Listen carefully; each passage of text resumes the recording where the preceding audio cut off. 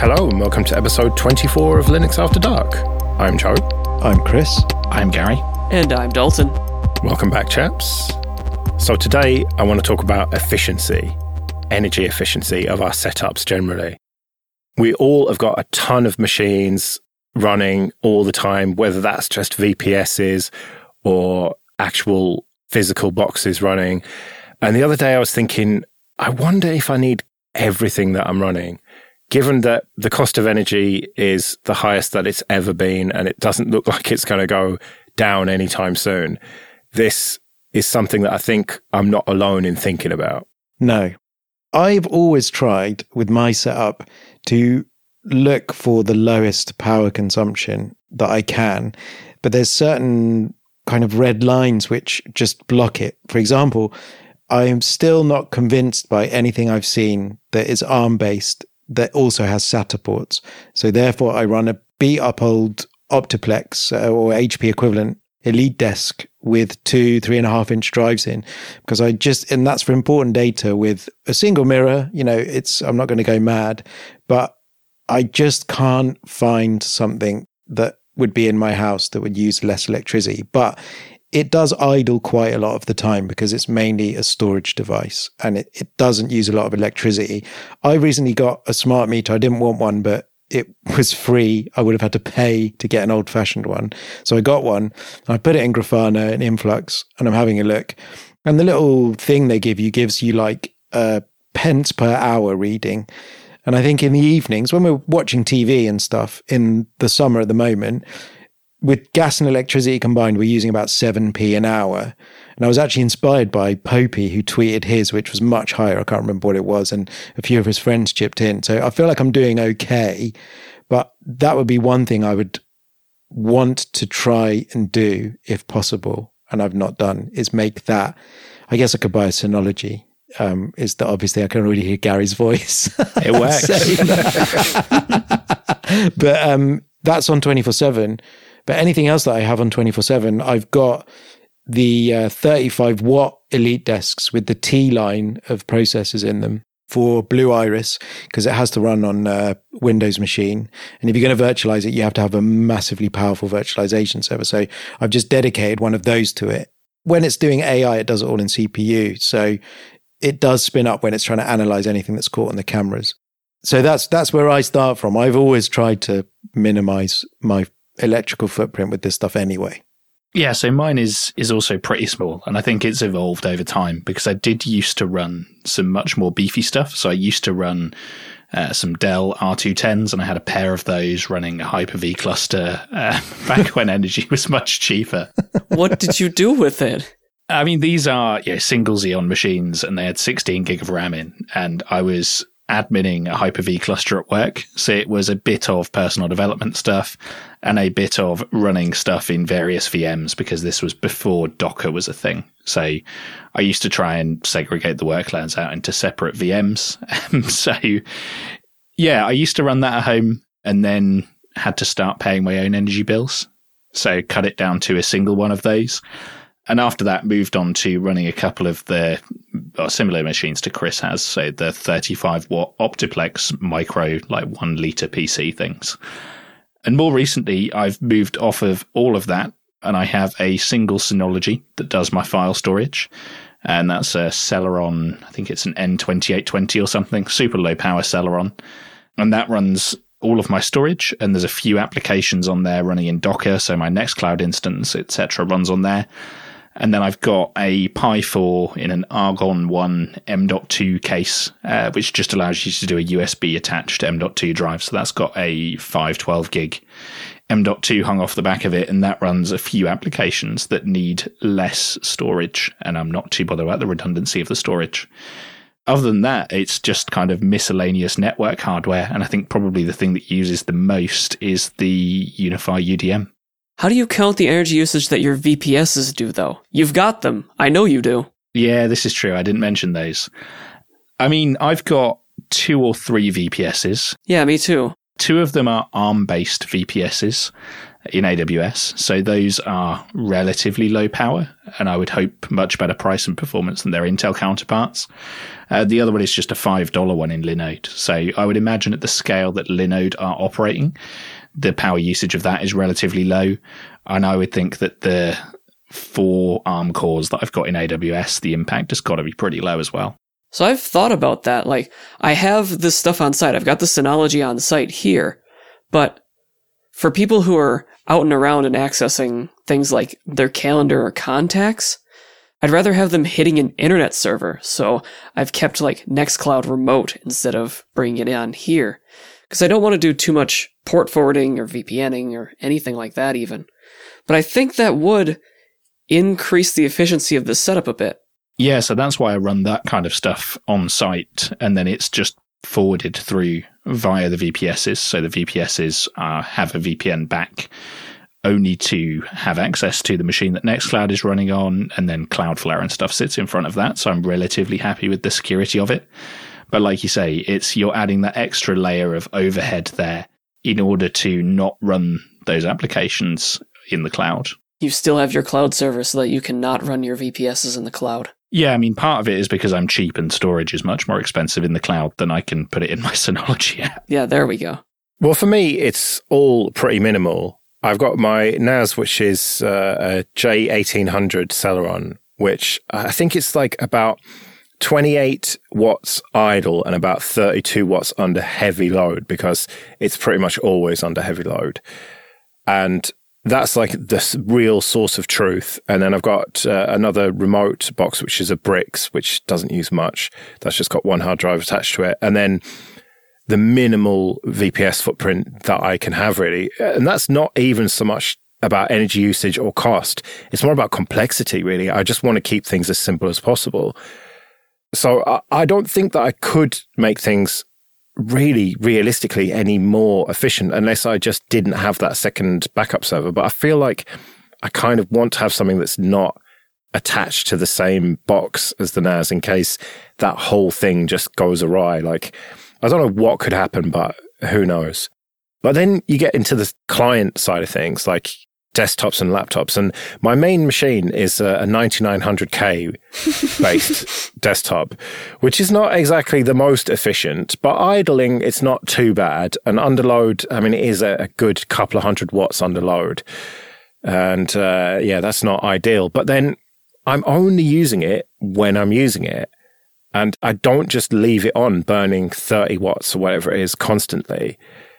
Whereas I feel like a lot of people do. Yeah, I've seen that a lot too. So what I've actually taken to doing is, because the room that I usually stay in is so hot and cannot accept a 250 watt space heater running all the time, I actually stream my desktop from the basement. So my desktop runs in the basement only when it's needed. So I wake it on LAN and then shut it down when I'm finished. And it idles at about 40 watts. It's an Intel 12400. And even that, with the RX 480, idles at like 40 watts. And that's a lot. Whereas instead, my laptop uses that running full bore. Yeah. So what I've taken to doing is, almost all the time, I only have my laptop running. Right now is one of those times. But then if I want to play a game or something, I will wake up the computer in the basement and use that instead and stream it up here. Yeah, I mean, I have a desktop machine, which is a bit of an old beta behind the TV, and I do exactly what you said, Dalton. I have Wake on LAN set up on my phone, and I just ping it because I'm lazy, and I can't be bothered to reach behind the TV to press the power button. That is very lazy. It is very lazy, but it's great. Yeah, you just ping it on. It's a 4th gen i5, like 4570, I think, and it's got a GT730 DDR3 1 gigabyte in it, which is barely better than the integrated graphics of the CPU. Recently, I've been looking into replacing that because I've become a little bit obsessed with these little HP 35 watters. They do a Ryzen 5 from the 2nd gen of Ryzen. The integrated graphics would be twice as good as that, and the processor would be 4 cores, 8 threads instead of 4 cores, 4 threads, and it would be a 1 liter form factor. So if I pick one of those up cheaply, that's going to become the replacement for that. But it's not on all the time. I used to have, if we go back far enough, a Core 2 Duo that used to sit on all the time under the TV. And I used to watch things on it. I used to play games on it, but it would just sit there on all the time. And that would probably cost a lot more to run now. But again, like Gary said, I was not thinking about those things back then. And now, especially because I feel like every day we wake up and they add £500 to the price cap of the energy. Like, I'm increasingly looking at ways I can reduce it. A lot of it's in the standing charge for electricity, which is what's frustrating. So you can turn all your machines off and still have horrible bills. But that would be one place that I would like to, because I would benefit. It would play, I use it to play games, not very hard ones to play, but it would be twice as good for a lot less power draw. So, and it would take up less space as well. It feels like the efficiency savings we can make in our homes and in our personal setups are one thing, and we will obviously benefit from making them more efficient personally. But what about in workplaces up and down this country and across the world? You've got these machines that are just on all the time and not even sleeping, right? Like, Gary and Dalton, I know you've looked after companies' fleets of machines. Like, am I right in thinking that they just leave them on all the time so they can do Windows updates and stuff in the middle of the night? No.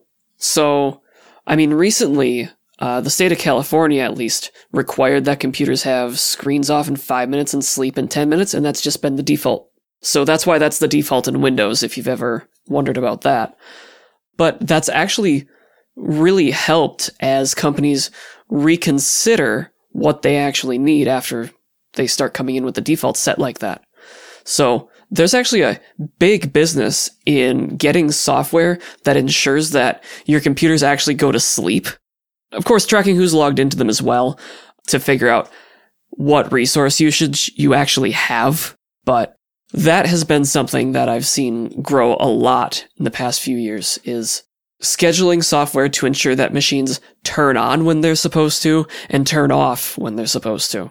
Right. Because back in the before times when I used to go to studios, friends who work in them and stuff, I would just walk through studio after studio, office after office, and they'd just be on, screens on, just not even a screensaver or anything, just machines just ready to go because they didn't want to turn them off because like everything was so precariously set up and they didn't dare turn even anything off. And that just seemed like so inefficient to me. Well, certainly in the last place I worked, the reason that people left their machines on all the time was because they would RDP back into them when working from home.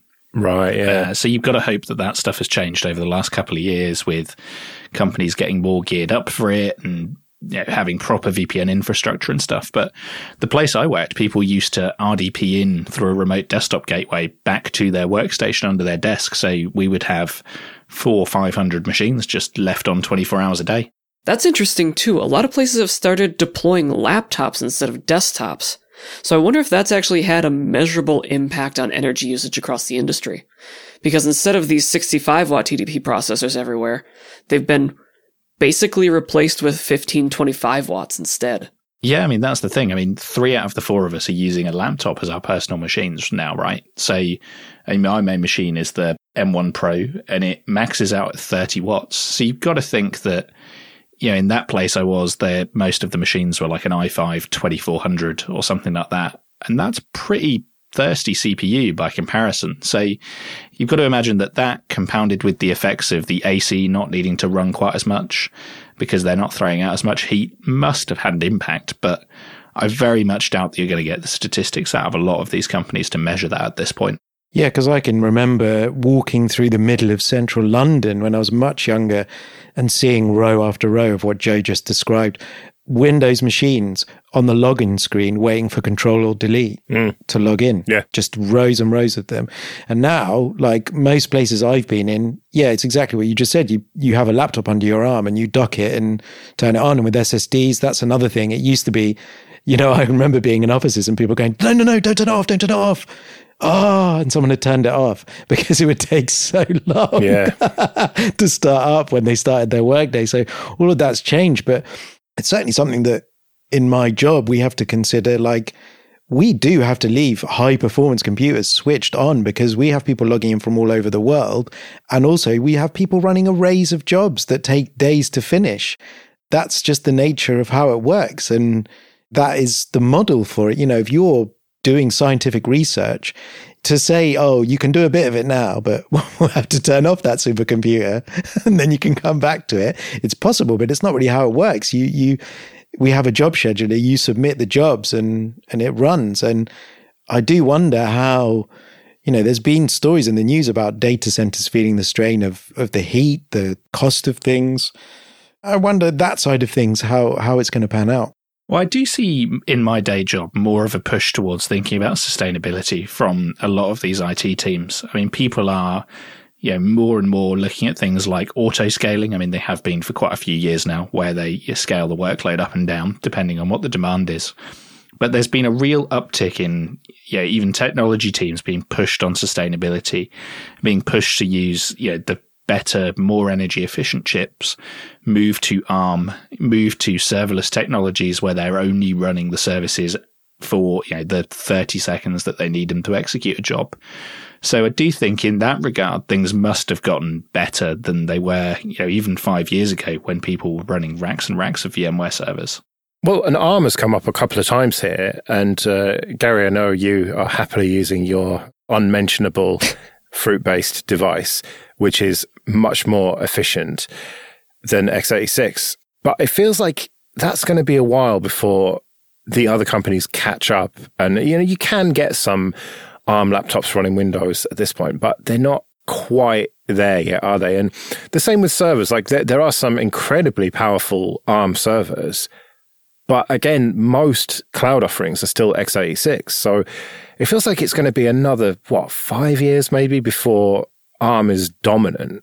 So what we're seeing right now is the combination of no one is able to get chips and no one is able to make chips faster, maybe because of the first option. So the only thing to do then is to make code that runs more efficiently, which I don't think has ever been done since making computer code was invented.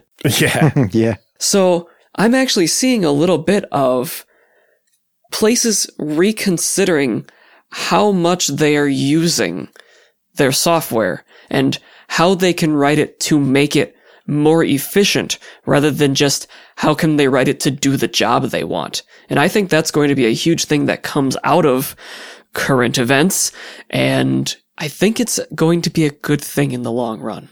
I need to watch it in detail. I've only seen the kind of crib notes, but recently you said, Joe, there is a Lenovo ARM laptop that's come out, and work to get Debian running on it has started in earnest. But one of the things that's in the headline is the camera doesn't work and probably will never work. And we're in that kind of territory with it, which is a shame, because that is, as you were talking and going down that ARM line, that was the thing, you know, to harness things that require less wattage across the board and can handle the workloads.